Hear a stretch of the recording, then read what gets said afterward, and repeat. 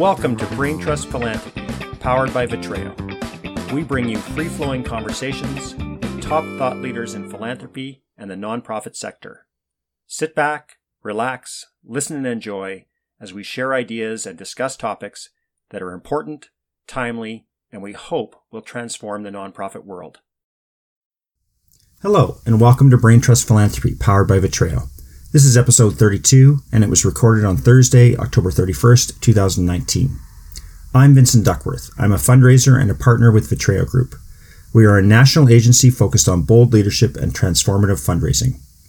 This is our 11th episode of 2019. We were joined by Kathleen McPherson, a senior director from the University of Calgary, Mike Meldrum, CEO of the Calgary Health Trust, Arla Gustafson, CEO of the Royal University Hospital Foundation in Saskatoon, and Ron Bailey, formerly of Ron Bailey & Associates in Winnipeg.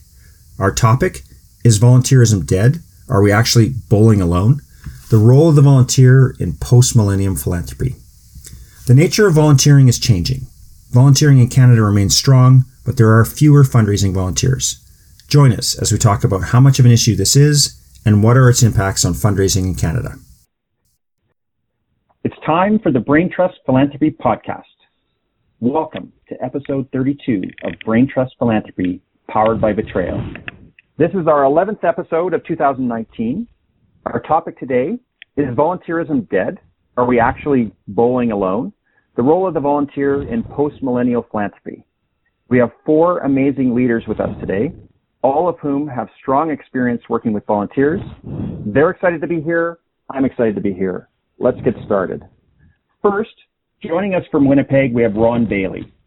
This is Ron's second appearance on our podcast. He holds the distinction of having been on our very first podcast.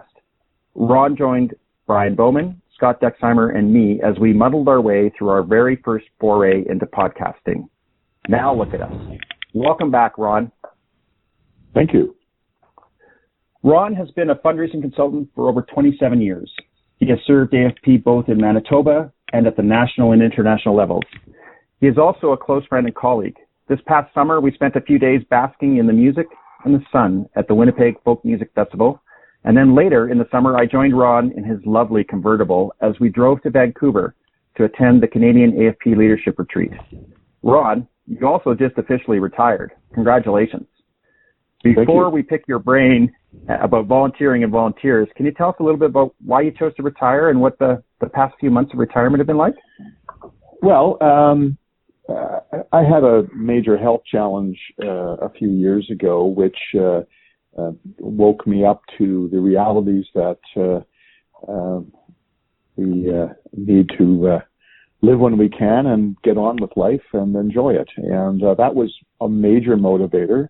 I have enjoyed working in the sector, and I plan to continue as a volunteer in the sector. And if something came along, sure, I'd take a look at it. But my prime motivation is to do some things for myself, and it's been enjoyable. As you mentioned, I drove out to BC this summer, and then I drove to Montreal. I put 13,000 kilometers on my car, and I enjoyed doing that. My wife and I are going to do a little traveling this winter, and I'm going to get a little more time to do some photography and get back into my one of my hobbies. So I'm looking forward to it. I'm going to move my membership status in AFP to retired because I don't know that I can actually give up my interest in the sector and so on. But I think actively working on a day-to-day basis, I think I'll put that behind me. Well, thanks for that, Ron, and thank you for everything you've done for the sector. We look forward to hearing from you in your volunteer work going forward. So thanks for that. Next, joining us from Saskatoon, we have Arla Gustafson. Like Ron, Arla is not a stranger to our podcast. This is Arla's second appearance. She first joined us on episode 7, almost exactly 2 years ago. The topic was nonprofit leadership, and Arla was joined by Nicholas Offord and Yvonne Chenier. It was a fun episode. Welcome back, Arla. Thank you. Arla has been the CEO of the Royal University Hospital Foundation in Saskatoon for the past 12 years. And while she and her team are always busy with the hustle and bustle of working for a health foundation, they have been especially busy recently with the spectacular openings of some very important hospital facilities in Saskatoon. Arla, before we get into today's topic, can you share with us a bit about what's been opened and what that's been like for you and your team? Well, it's been a whirlwind. A number of years ago, it was announced that there would be a new children's hospital opening in Saskatchewan. In Saskatchewan, sort of format or way, it's not a standalone children's hospital. It includes maternal child as well as a brand new state-of-the-art adult emergency department. Our foundation, through our Great ER campaign, raised the funding for critical care and trauma.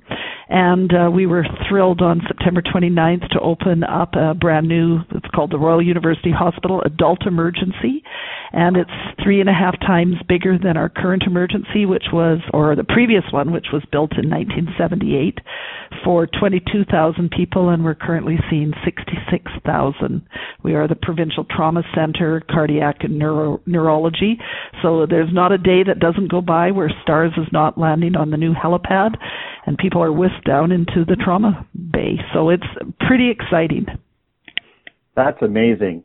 Thanks for sharing that with us, Arla. I know Mike was probably listening quite intently to that, with his new work at the Calgary Health Trust, and we'll talk more about that later on, Mike. I don't know if you wanted to weigh in with anything on that before I introduce Kathleen. You might still be on mute. Arla, thank you. Joining us from Calgary, we have Kathleen McPherson. This is Kathleen's first guest appearance on our podcast, and I think her first podcast appearance ever. Is that true, Kathleen? It's true. It's very exciting. All right. Well, I'm thrilled that you joined ours. So thanks for joining us and welcome. Thank you. Kathleen recently joined the University of Calgary as a Senior Director of Development after 16 years with the United Way of Calgary and area. Kathleen, you worked for most of your professional fundraising career at the United Way, an organization that is legendary in how it works with volunteers. So I know we're going to hear more about that. We're going to hear much more about that in just a few minutes. But before that, I'm wondering if you could share with us some of your biggest learnings in moving from the United Way to one of Canada's leading universities. Yeah, thanks. Well, I mean, first of all, I guess the biggest thing is that I've learned that fundraising is fundraising wherever you go, that it's really all about relationships and making connections with people. So that's no different than what I was doing for the last, number of years at United Way.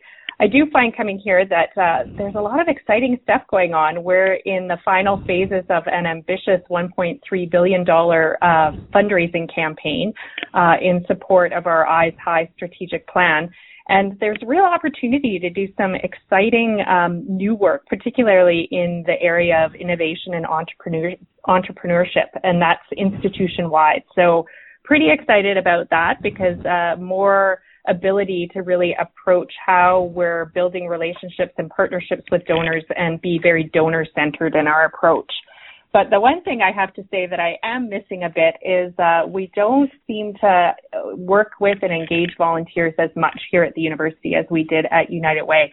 And that was one of the parts of my job there that I enjoyed the most.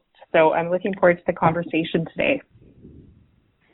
Yeah, and I'm going to actually thanks for that, Kathleen. I'm going to introduce the topic kind of along that line, too. So you'll hear that in a few minutes. So I'm glad that you brought that up, and welcome to the podcast again. Finally, also joining us from Calgary, we have Mike Meldrum. Like Kathleen, this is Mike's first appearance on our podcast, but unlike Kathleen, Mike was on his first podcast just a few weeks ago. Mike was a guest on Doug Nelson's Great Discovery Pod podcast, which was posted, I think, yesterday. So welcome, Mike. Thank you. Mike and I have been colleagues and friends for a long time. We both worked at the University of Alberta together, and we both worked at the Northern Alberta Institute of Technology in similar roles, but at different times. Mike has recently been appointed as CEO of the Calgary Health Trust. Mike and his family are no strangers to Calgary, nor, as it turns out, to the Calgary Health Trust. In an earlier chapter of his life, Mike got his undergraduate degree from the University of Calgary and worked at the Calgary Health Trust in regular giving. That is truly full circle. Mike, before we get into today's topic, I'm wondering, can you share with us what it's like coming back to an organization that you worked for very early in your career, but now as its CEO? Yeah, certainly. It's a little surreal. I back, as you mentioned, back when I was doing my undergraduate degree, I had a part-time job at the Foothills Hospital Foundation, and there I was working with their annual giving program, and I literally spoke to hundreds, if not thousands, of past patients of the Foothills Hospital as I talked about their care and then asked them to support the hospital through a donation. And so it is interesting, and little did I know that would become my career, sort of fundraising and in the nonprofit sector. So it was just a part-time job, but as happens with many of us, it ended up being a career, and it's been a wonderful career. And to come back now and to I had a very junior role there, and to come back, but to see the great work that the Trust has done in my absence over the last 23 plus years has been wonderful, and it's exciting. No one is familiar that I worked with back then here, but there's a few people in the community that I'm still running into that have been involved. So. That's a nice way of saying, I don't know anybody here yet. All of my friends left. That's great. And I know, Mike, you were also, I think, in the process of moving back to Calgary. Is that correct? I know you're working day to day. Yeah, but so you're working on that. So commuting sort of back and forth, but we're in the process of building a home here in Calgary again, and looking forward to that. And so that'll happen over the next several months. That's great. Well, I don't want to say welcome to Calgary. I want to say welcome back to Calgary. So glad to have you here. We're excited. Okay. Let's get started. Thank you all for joining us on this, our 30-second podcast. If you look at the theory of fundraising as defined by our credentialing body, CFRE, there are 6 knowledge domains of professional practice. One of those domains is called volunteer involvement. Before becoming a fundraising consultant, like Kathleen, I worked in, and Mike, I worked in higher education as a fundraiser for 12 years. During that time, I honestly had very little direct interaction with fundraising volunteers, and we heard from Kathleen about that was one of the biggest sort of things that she misses. I had strong interactions with board volunteers, but very little with fundraising volunteers. As a consultant, however, I have worked with many clients who very much depend on strong fundraising volunteers. Over my fundraising career, and actually long before my career started, the nature of volunteering was beginning to change. While volunteering in Canada remains strong, there appears to be fewer fundraising volunteers. Is that true? I don't know. If it is, what are the impacts to having less fundraising volunteers? Is this trend a good thing, or are we doomed? Arla, I'm going to kick it off to you. What are your thoughts? Well, having come also from the United Way movement, and like Kathleen, that was one of the biggest changes for me, because those volunteers are the lifeblood of how you get so deeply into the community. I believe, and I actually spent some time yesterday doing a tour of our hospital, speaking about the capital campaigns that we've held back over the 36 years that we've been a foundation. Out of our last 8 campaigns, 4 of those campaigns that we've raised money for have engaged the traditional model of a volunteer campaign cabinet, and have had volunteer ambassadors that include family members and patients, and we've reached a lot deeper into the community using them. I think that we have changed how we use volunteers somewhat as it relates to some of the other fundraising we're doing, but I still really believe that there is an opportunity for donors or people who are volunteers or donor volunteers to be the extension of who we are, to have the conversations, open the doors. So I heard at the campaign cabinet level, that's still as it has been historically and really important, but some things underneath that are starting to change. They are, and a lot. We haven't engaged in anything longer than a 3-year campaign in the 12 years that I've been here. Most of them have been annual campaigns.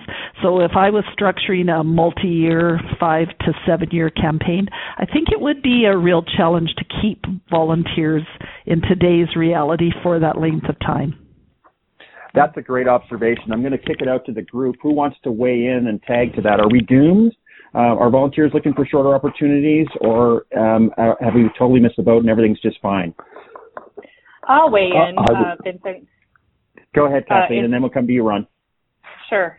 I feel quite strongly that volunteers are really critical and important to how we do our work as fundraisers. It's what other better way can you access larger networks and, friends of friends and the people that are closest to you to really be telling your story and being your advocates and ambassadors. And I know from experience that peer-to-peer kind of ask often is much more effective than it is sometimes for us as the representatives of our organizations to go in and make the ask. And at the same time, we're really bringing those people and those volunteers closer to us. But it's definitely hard work to manage volunteers, particularly highly skilled senior volunteers. You have to be very thoughtful about how you're doing it and making sure that it's high quality and that they're actually doing some tasks that are providing value and that they feel valued as they're doing that work. So it's not an easy thing. I know a lot of my younger staff that I've mentored through the years have often said, oh, well, we could do a better job ourselves. And I don't think that's true. I think we need the power of the community, and that's really how the magic happens. So, Kathleen, Ron, I'm going to come to you in just a second. I just want to capture that last bit about. So, give me an working with senior volunteers is worth it, but hard to do. Can you give me an example of some of the things you need to think about when working with senior volunteers? Sure. I know our listening audience is going to want to hear it. So, well, it's not the same, obviously, approach as how you would be working with your staff. I mean, you've got some very highly skilled people. Often they're business leaders. They're, CEOs of companies or senior executives in their companies. So you have to make sure that you're being planful when you're interacting with them and, using their time well. So, coming prepared as a representative of your organization with anything that you think that might come up in the conversation you're having with them. So, having the list. Some of them are detail-oriented and they kind of want to dig down. Some of them are much more higher level, like review and approve type of approach. But I think it's just being prepared, knowing what their history is and how they've engaged before. And the one thing I always say to my staff is that, just ask them how they want to be involved, how they want to engage, and then try and find the right fit for them. But really it's about accessing their networks and the people that they know so that they can be the ambassadors. That's great. Ron, you have the floor. Yeah. Well, I was going to say that I've worked with volunteers as a consultant, and I am a volunteer, so I have worn this hat in a couple of different ways. And my sense is that, and it's generally been in smaller organizations, although as I am also a graduate of the School of United Way back in the 80s and worked with a lot of volunteers, and it's a very volunteer-driven organization and experience, and really relies on that cycle just to continue and roll along. But a lot of smaller organizations either don't know how to engage volunteers very well, or they get stuck in, we've always done it this way, and we're just not able to rethink how we involve those volunteers. And that people who, I chair a foundation of sort of a small organization here in Winnipeg, and that emerged really because the original organization, people just didn't want to ask for money. They just were not comfortable doing that, but we needed to raise money. And so we ultimately set up a separate foundation to really take that on, and those folks wanted to take that task on. Not everybody feels comfortable doing that, and so you really need to create the opportunity for people who are driven that way. Some are very detail-oriented. Others have lots of experience. And it's really up to the fundraising staff to really customize the experience based on, I think what Catherine was saying is, how do you want to work with this, on this, and not make assumptions about their comfort level on certain things. They might want to do certain things, but they need a little bit of training or how to make an ask and so on. And so I think it's not universal in terms of an approach. And while the CFRE might suggest that there's certain benchmarks, that's really going to ebb and flow based on the size of the organization and the experience of the volunteers. So that's kind of my thoughts about it at this point. So echoing a lot of what Kathleen said. So thank you for that, Ron. Mike, I want to give you an opportunity to weigh in as well. You've heard from 3 volunteer masters. You get to follow them. Good luck. Yeah, thanks. I would say, to me, it's not unlike the matching exercise with potential donors, that we're looking at the needs of our organization and we're trying to match those with the needs and the interests of the donors. And I think the same is true of the volunteers, fundraising volunteers. I would agree with what Ron said, that we need to be somewhat nimble as organizations and really be masters of that matching the skills and abilities of those volunteers with the needs of the organization. And I think being a little creative about it and also not necessarily doing it the same way we've always done it. A traditional cabinet for a campaign may work great, but it doesn't mean other structures couldn't potentially provide value to the organization and harness that the value of volunteers. Thanks, Mike. We've got people who love doing. There's people who love doing special events, for example, and they thrive on it. It's something which they participate in. They're not looking for a campaign cabinet experience. This is a short-term, 4, 5, 6 months adventure. They work with their friends. They bring them together. They undertake it for a particular cause, and they get on. And that's much different than a cabinet experience. That's much different than making corporate asks. That's much different than guiding the fundraising campaign in major gifts or in planned giving. They're looking for a different kind of experience. It's much short term. It absolutely is. And I think of some of our third-party events where sometimes we don't even know of the people who are doing the event until they show up at our office with the pot of money or the check.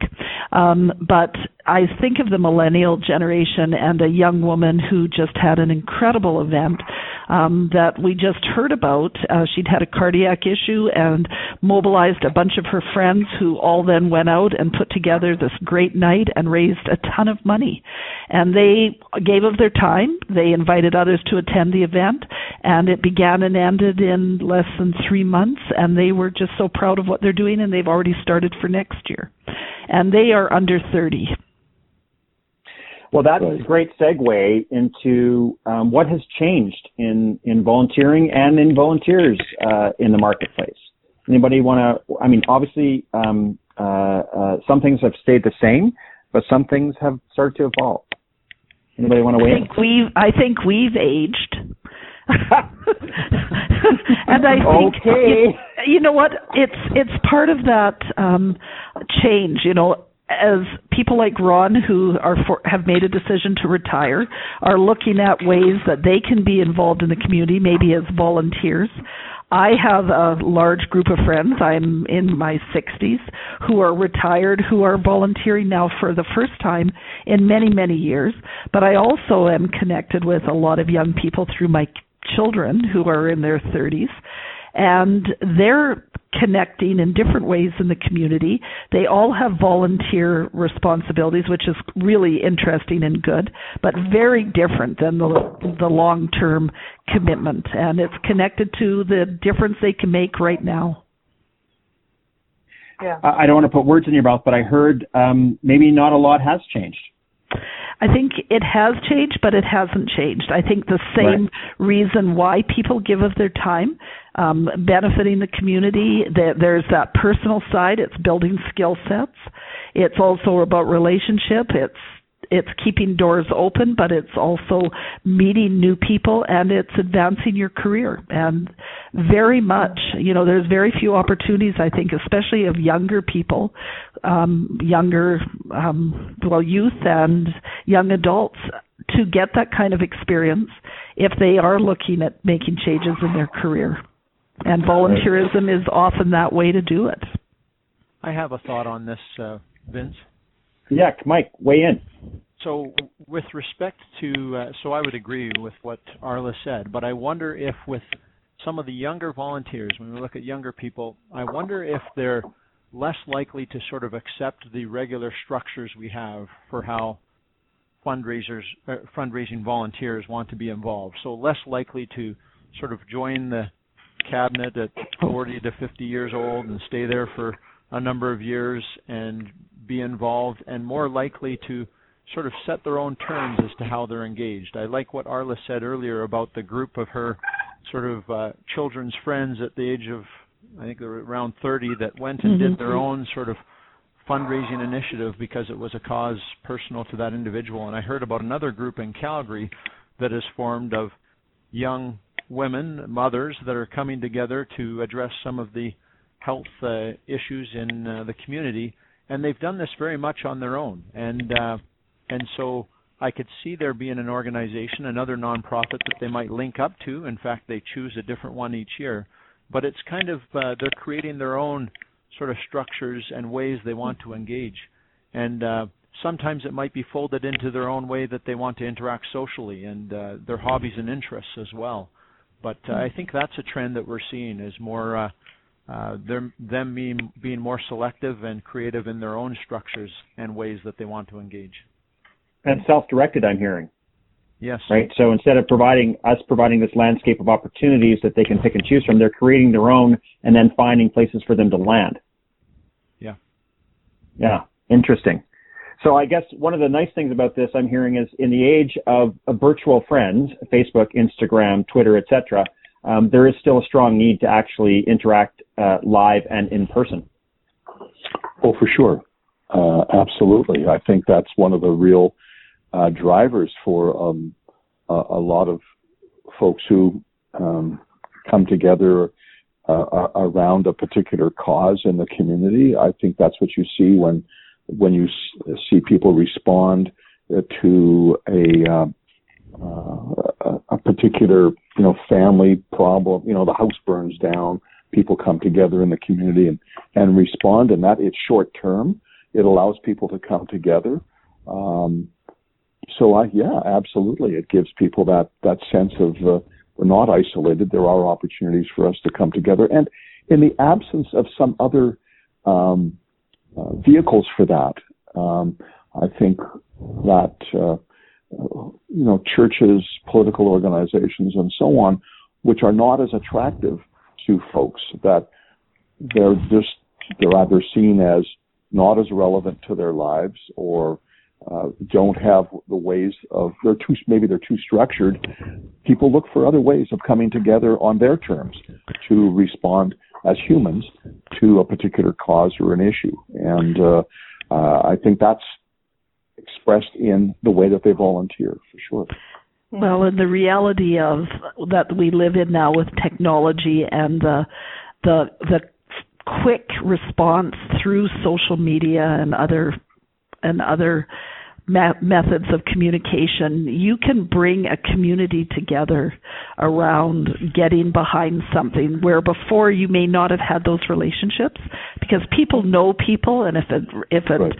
Connects to their heart and they want to be involved, it's amazing how you can mobilize people to do this in a way that some people view it as volunteering to get something done, where before they may not even have known about it.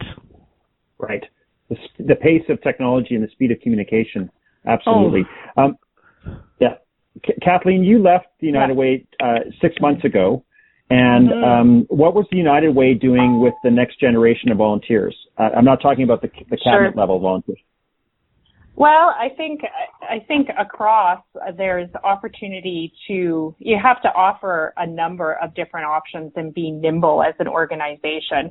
I mean, we all live in a Netflix world now, so people are often they're looking for curated content for them and, a range of opportunities. So I think that is the direction that we were headed in, is looking at, what are some of those immediate kind of maybe episodic volunteer opportunities that people can engage with.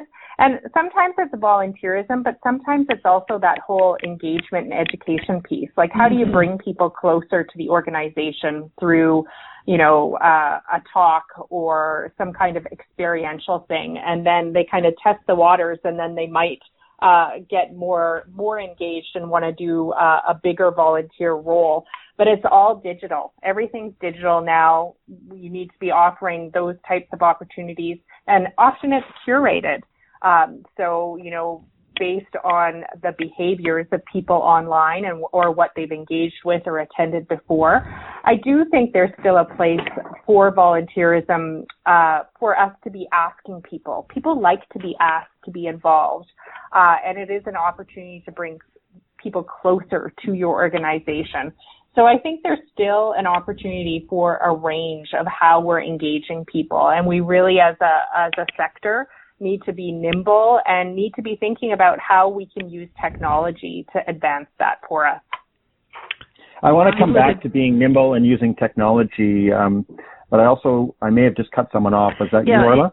It is, and I'm just reflecting on the United Way in Saskatoon, and they have the Gen X group that came out of their look at what younger people within workplaces and in the community were looking at. And it continues to really move forward and more people joining. And it is experiential, as you had said, Kathleen, and it is very much about education, but it's also about what they are then doing to give back to the community, and they make those decisions. Yeah, for sure. And I mean, that's what people are looking for. They're looking for networking opportunities. They're looking to give back, make a difference, learn more, become engaged. So, Kathleen, before we open it up to the wider group again, can you mentioned the word curated experiences and the word curated twice. I love those words, by the way. I love them, but I would like them unpacked a bit for our listening audience because they can be kind of big words. And I think I know what they mean, but let's have you unpack them from the experiences you've had. What does that mean? Well, I mean, it's just like your experience on Netflix. So based on what you've watched before or what you've clicked on, the content that pops up for you when you log into Netflix is based on what your past behavior has been. So I think that's the direction that we as a sector need to be moving in, is looking at, how have people engaged with us in the past, either as a donor or like where have they given or what events have they attended or, how have they interacted with us? And then us being very donor-centered or constituent-centered in terms of reflecting that back to them and offering them opportunities that align with what their past behaviors are telling us. Thank you for that. Mike, I want to just reach into, and I know you're new back at the Calgary Health Trust and have worked in education for a long time, but I think you've had enough time on your feet there to maybe give us some sense of what is the Calgary Health Trust doing with the next generation of volunteers. Right. Well, we actually involve, it's interesting. I wanted to use a bit of a case study or example from the Calgary Health Trust over the last year and a half. Clearly, I wasn't here that whole time, but we made a change at each of the hospital sites that we have. So there's 4 different acute care centers, and we have fund development councils that largely have been focused on events. So when Ron was talking earlier about, and we've talked in general about people having different volunteer sort of opportunities for people, a lot of these people would come to these sites or come on these fund development councils, helping with the events around the hospital and sort of community ambassadors. And we wanted, back a year and a half ago, there wanted to be more of a focus on the major gift fundraising capacity and leveraging our volunteers to help us in that regard. And so we changed the terms of reference to be a little more focused there. And it was interesting because it wasn't all positive from the standpoint it was clearly tough for a lot of the volunteers that were recruited and involved in the event side to really make that shift. And so some really stepped away. Some just kind of indicated that they weren't comfortable with that shift. Some just became a little quiet. And then some did step up and really enjoyed it. And it was, I think for those individuals, it was almost like an educational opportunity where they could learn more about, the major gift fundraising and this other element of sort of having a bigger impact and working with community leaders, and so they were excited and energized by that. But it just speaks about that need to have different opportunities, and I think we've had some exciting opportunities around sort of third-party fundraising where we've had some of the younger demographic that have stepped up with their friends and have really made things happen as far as big events. And so I think we haven't gone the direction yet of having sort of a focused younger group of volunteers. I could see us moving that direction down the road, but for right now, it's really happened more organically, where we've had younger individuals in the community that have stepped up and wanted to have impact on a particular health issue, that have gathered their friends. In some cases, they've been quite strategic with how they've done it, and combined with businesses and other organizations, gotten sponsorship and really moved an event forward. But that's a little bit about where I see us going with respect to younger volunteers. Thanks for that, Mike. Arla, did you want to add to that?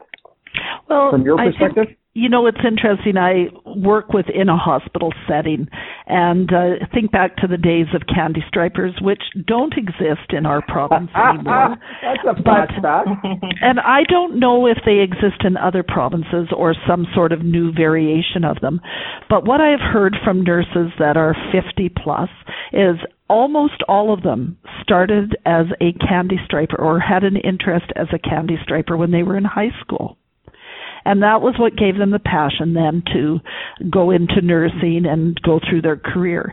But we have thousands of volunteers within the healthcare system, many of them young, university, that are coming forward to be volunteers in various capacities. And I think many of them are using it as a stepping stone to get into still a college that they want to go to. And that's why they're attracted to healthcare. Right. Do we still have candy stripers? Not in Saskatchewan. Yeah, I don't know. I don't think we have them here either. No, but I think most of us remember the term. And so just for somebody, we can save them Googling it. Arla, what was a candy striper? They were an extension of the work that was happening within a hospital. They were trained to be able to assist in all areas, whether it was from greeting to working in some of the shops to being at the bedside to work with the nursing groups. And they had responsibilities that were counted on and were also approved through the unions as somebody who was an integral part of the team. Right, so they would be young people mostly. Usually high school. Yeah, that's when they usually started. Yeah, and they would come and they would read to patients, or they'd help with the libraries, or they'd do all kinds of things. That was a very interesting aspect. So that's really interesting. Ron, we haven't heard from you for a while, and you've probably got some points of convergence or thought. You want to share some of that with us? I was reflecting on some of the points that Mike was making in terms of a range of opportunities, and people, I don't know if the word is migrate, but let's use that word, from a lot of special event experience into major gifts. And I think one of the tricks for engaging folks in other kinds of activities is to really go through in sharing the financial realities of putting on events, and that the efforts are appreciated, but there are major expenses in doing that the costs of raising funds using special events can be a little high, and that there might be other ways of raising money, and gently trying to work with people into donor contact. One of the things we're doing at Rossbrook House is we do a lot of volunteer engagement with our, that's the foundation I'm sharing. What we're doing now is calling a lot of our donors and using volunteers to make all of those calls. And they love it. They're getting positive feedback from people. They're starting to make those kinds of personal outreach. And that's one of the steps towards getting them feeling more comfortable in soliciting funds as we as we build towards a major gift campaign and in the future. So that's, an example of giving people a taste of something like that and then building it into a larger picture. But that we really only moved into that as we talked about the finances and what we were trying to accomplish and what we needed to try to accomplish. And people realized, heck, if we're going to build this foundation up, we've got to raise some serious dollars, and that's going to take a major gifts campaign rather than a series of luncheons or a dinner every couple of years. So people are, as you share that with people, you can engage them. And we were talking about volunteers and candy stripers and so on. I think I'm looking at this from a fundraising point of view and not simply a programming point of view. And I think, but in all areas, you need to give people a variety of experiences. But in the fundraising area, and it really is a contact sport, and that we really have to find ways of giving people ways of interacting with the public or other donors, sharing their enthusiasm for the cause, and trying to get them to engage with other supporters in making a financial contribution and a commitment to the organization. And volunteers are the best to do that. Hired guns, either as consultants or as staff, I would suggest are not as effective. And but you have to look for the different kind of opportunities. So those are great reminders, Ron. I'm mindful of our time on the podcast, and in the last 5 minutes before I turn the platform over to each of you to share some more stuff with us, is there something that you really wanted to bring to the table today? You wanted to share with our listening audience something that you had? I really want to talk about this. So I'm opening it up for the group. I won't hold you to anything, but if you have something that you wanted to bring up that you haven't had a chance to talk about yet, put it on the table. Anyone? Well, one of the things I was going to say is that in the fundraising profession, we see a lot of churn going on. It's a huge issue within the sector of churning of staff, turning over every 18 months, every 2 years. I don't remember what the averages are, Vincent, but that goes on in the sector. We lose people. And I think one of the things that happens is that we rely so much on staff and put so much pressure on staff to achieve certain financial results that we forget that we have this potential to involve volunteers to take on some of the burden, not necessarily to take away responsibility from staff to achieve certain things, but by putting it all on staff and having staff take that all on, we short circuit the ability of the organization to build for the long term.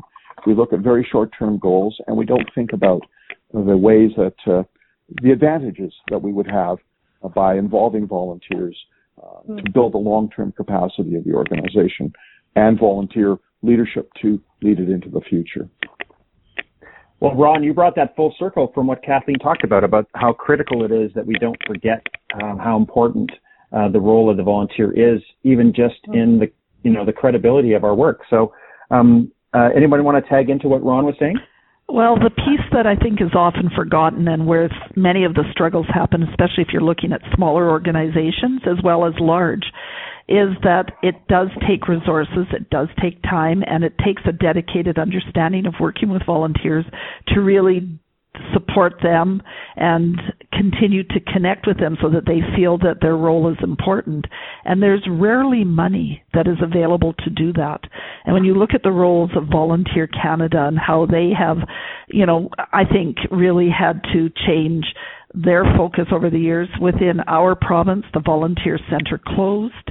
And even within our health authority, they get next to no funding. They do support some staff, 1.5 staff, but there's no funding to do anything else, including volunteer recognition. So if we do want to continue to evolve the role of volunteers and use them, we have to also identify that there is a real cost to actually doing that work. Great reminder. Someone told me, it's such an important underline. I'm actually going to turn it over to you, Kathleen, because I heard you coming in. Sure. Well, and to build on that, I mean, you're right, there isn't often a budget attached to that, but I know personally that my experience in having worked with some of the senior volunteers that I've worked with has been a amazing part of my experience as a fundraiser. Many of those individuals are, very experienced leaders in our community, leaders in business, and I probably never would have had the chance to work with them had they not come on in a volunteer capacity. And many of them have been huge mentors to me, and I would consider some of them friends now. So I think there's also that piece that we need to weave in and consider, that there is an opportunity to learn new skills and have the opportunity to work with somebody who might think about our work in a slightly different way and really bring a new perspective. So I've had huge value during my career from being connected to some of those volunteers. And Kathleen, I would echo that. There isn't a place that I go that I'm still not connecting to people that I used to work with where they were volunteers in previous positions, and continue to recycle some of them where appropriate. Exactly. That's great. Mike, I don't want to leave you on the sidelines. Did you want to weigh in on something that Ron started, or something new? Yeah, just as you were talking about anything that we'd like to sort of bring up, I mean, getting a little more sort of philosophical when looking at the topic of the podcast, I do think that while things are changing, I do think that general need for people and desire for people to engage and to belong and to have impact isn't changing. I think we need to be nimble, as we've talked about, and we need to be creative in how we do that. But I don't see people all of a sudden not becoming passionate about helping their community and having impact within their community. So I think it's back to us to figure out how we do that. And I really liked Kathleen's comments about how it also helps us as a sector and as individuals to have different perspectives that are removed from sort of the operations as sort of fundraising staff and leadership of the nonprofits. To have that external perspective helps us to be more connected to the community as well, which is very valuable in our work. Thanks for that, Mike. And that was a great way to segue to me to drawing this to a close. We could have many podcasts about this, and I hope we do. A whole podcast on peer-to-peer, that whole chasm between I love events, I hate events, and how to involve volunteers in there. I was really interested to hear that volunteers as mentors to us, as leaders and as fundraisers. So that's really something important. There are the trends around self-directed volunteerism, but also the fact that what remains, as Mike just said, is the desire to engage, to involve, and have impact. So with that, I thank you all. You've been great guests. Kathleen, Mike, Arla, Ron, I can't wait to have each of you back on our podcast, and we will. But before we go, I want to give each of you the chance to tell us a little bit more about what you're working on, or the best places people can reach you, or your pet peeve, or something that you want to talk about, just related to the topic or not. And Kathleen, we'll start with you. Anything you want our listening audience to hear or know or think about? Sure. I mean, first of all, you can reach me if you want on Twitter at Kathleen MacP, that's MACP, or you can reach me by email at kathleen.mcpherson@ucalgary.ca. As I mentioned before, we're in the final phases of our big campaign, so we're still actively raising funds towards our $1.3 billion goal. And we're getting there, but we still need the community support to push through to that. So we're anticipating to close by June of 2020, so we're very excited about that. We do have an upcoming event, Idea Exchange, focused on pluralism and global citizenship, which is actually an interesting extension of our conversation today, but it's coming up on November 20th at Hudson. So we'd love for people to attend, and they can register just at ucalgary.ca and search Idea Exchange. That's great. Thanks, Kathleen. Ron, you have the floor. Well, if folks would like to reach me, I can be reached at ron@ucalgary.ca. at rbailey, RBAILEY.ca. And I just wanted to remind all of us to remember that fundraising is a contact sport, and we need volunteers to open doors, to make asks, to remind us of the importance of the cause, because often they come from the cause and they're very passionate about it, and that volunteers opportunities are out there. We should volunteer to get that experience as well as fundraisers to see how it can impact our lives, and maybe there's some practices that we could pick up on that would bring to our own shops. And I just wanted to remind people that that National Philanthropy Day is on November the 15th, celebrating philanthropy, celebrating volunteer leadership in fundraising, and will take place in all of our communities across Canada, and that's something for folks to look out for. Thank you for that, Ron. And in fact, this podcast will be published on November the 14th, the day before Canada's official National Philanthropy Day. Arla, what would you like to share with our listening audience? I'm going to reinforce what Ron said about National Philanthropy Day in our community. I think it's one of the best ways for communities to come together. We have over 400 people, and we still honor every single person who's nominated. So there is no competition to it, and it's a way for us to say thank you. We have the most exciting opportunity ahead of us in the sense that with the opening of the new Children's Hospital, we have 127,000 square feet of what is called decanted space, empty space. And this is our next major campaign. We're working with our health authority and the ministry around what might happen here. And it will keep me in this sector for a long time, because I think it's the opportunity to really change how healthcare is delivered and meet the reality of technology, artificial intelligence, and providing the right tools for our frontline staff and improving patient care. So it's an exciting time. And in healthcare, there's not a day that is not humbling. Well, that's beautiful. Thank you, Arla. And that whole topic of AI in healthcare is an entire podcast series. So thanks for sharing that. Thanks for sharing that. I can't wait to see what you're going to do with that decanted space. Mike, you get to close us out. What do you want the listening audience to hear, or what do you want to say to us? Sure. So I will just share my contact information, michael.meldrum@calgaryhealthtrust.ca, and Twitter @mcmeldrum. But one of the things I thought I would, one of the priorities for the Calgary Health Trust, of course, it's about building a healthier Calgary, and one of our priorities right now is a campaign for $60 million on maternal and newborn health. And I thought I would share one of the things that we're focused on right now is we've had the great benefit of a strong community member by the name of Lloyd and Flo Cooper is the name of the couple, and they owned a very popular roller rink for over 40 years at Calgary, and most people love that roller rink. Yeah. And they actually, through their estate, it's beautiful from the standpoint of they created the roller rink to bring families together, and they wanted to be able to do that, continue to do that in the community, and so they provided $2.5 million of their estates to match all contributions until the end of the year, obviously directed by their executors, but matching all contributions and donations to the maternal and newborn health, newborn needs campaign up until the end of the year. And so it's kind of a neat illustration of what we're talking about, members of the community that are really trying to give back and have impact and continue to do so with their legacy. And so that's something I wanted to highlight. Thanks, Mike. That's a beautiful story. I again want to thank all of you for participating. I want to thank everyone everywhere who volunteers.